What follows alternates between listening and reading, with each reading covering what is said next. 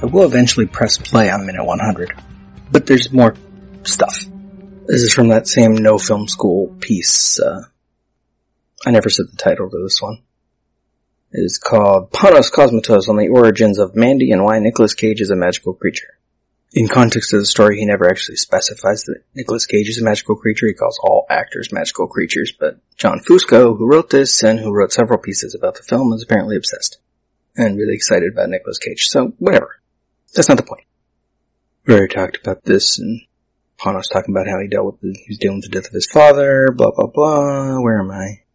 I wanted to talk about the origin of the character of, and fuck anyone who actually refers to them by name, Red Miller. His name is not Red Miller. It will never be Red Miller until someone calls him in the film Red Miller. I don't have to call him Red Miller. I'm gonna call him Andy. I should have been calling him Mandy from the beginning, actually, but it didn't occur to me that would be funnier than calling her, air quotes, Mandy. Anyway, the author says to him, it seems like a lot of your ideas come from your past. Cosmatos replies, there are certain things in this film which are rooted way back in my past. Red Miller was inspired by this neighbor that was around when I was a very young kid and we lived in Guadalajara, Mexico. One of our neighbors in this bungalow complex was a drug cop like a narc. He had long black hair and he wore aviator glasses and practiced firing his Magnum 44 at the outer wall of the complex. Nobody could do anything because he's a cop. He would run around on his Harley, and one day I was out there and I was playing on the grass and there was a thunderstorm brewing in the sky. It was apocalyptic with gray clouds and lightning. He came burning around the corner on his hog with his lady clinging to his back. This was in the late 70s. He saw me and he went...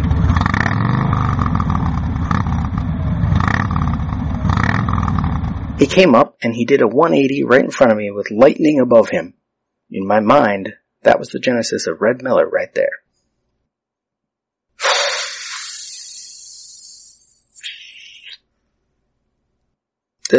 What?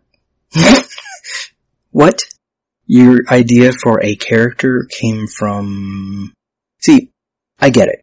There's this cop, and when you were a kid, you had a certain idea of who he was, and that may have influenced your choice of what you think this character is. Sure. But this description here doesn't add anything. This description here is as minimalist and simplistic and stupid as anything we get about Andy in the movie. He's a lumberjack. He tells stupid jokes. His favorite planet is Galactus. He may or may not be married to someone who may or may not be named Mandy. What else do we know about him prior to Mandy's death? See, there's plenty of backstory to sort of invent in our heads later. The fact that he's friends with this weird old black dude who lives in 2 trailers out in the middle of nowhere, who stores a crossbow for him in his trailer, and who knows weird things about random demonic drugged up bikers in the neighborhood. That's something. Don't bother explaining it. Don't bother getting into it. That's whatever. But you've told us nothing about Andy in that scene. You've just suggested a past that is bigger than the movie and that doesn't matter to the movie. He has a secret cave where he forges an axe. Yeah, we couldn't know about that before. We couldn't understand. See, I have a friend who used to play D&D with.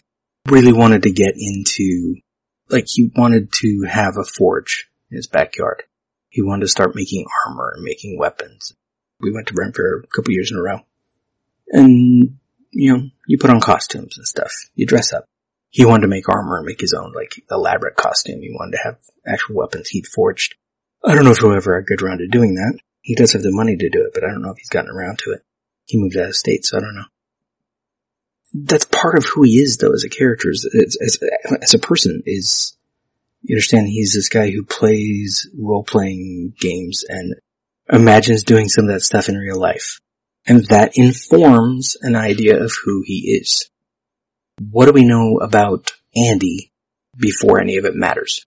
Nothing. That he's a lumberjack tells us nothing about him as a character. I knew a lumberjack really well growing up. And that told us a lot about who he was, because lumberjacks don't live near their job in a nice cabin by a lake in the woods. No. They drive up to some wooded place cut down trees for a while in that location and then move somewhere else. He'd be more like the Bill Duke character living in a trailer, actually, than like Andy living in a cabin. They're itinerant. They're a weird form of, a couple segments ago I was talking about the toxic masculinity thing. They're these masculine sort of idealized people as our culture sees them. But they're not, at least the one I knew, super nice, like the most caring guy ever. But it informed who he was because, he's always wearing jeans and flannel and he's always got scars and you understand that he does something on a regular basis that could get him killed. And that matters to him as a person. If he also had a secret cave where he forged weapons occasionally, that'd be the kind of thing you'd want to know. Why does he tell a stupid Eric Estrada joke? Why does he love Galactus? It's 1983. Who loves Galactus? Why is it 1983?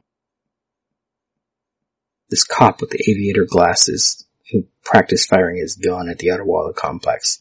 That's interesting. Nobody could do anything because he's a cop. That's the most interesting part of this description, is because that's who this character is. He's this mythologized person from this little kid's past, who he once saw driving a bike and doing a 180 in front of a lightning strike.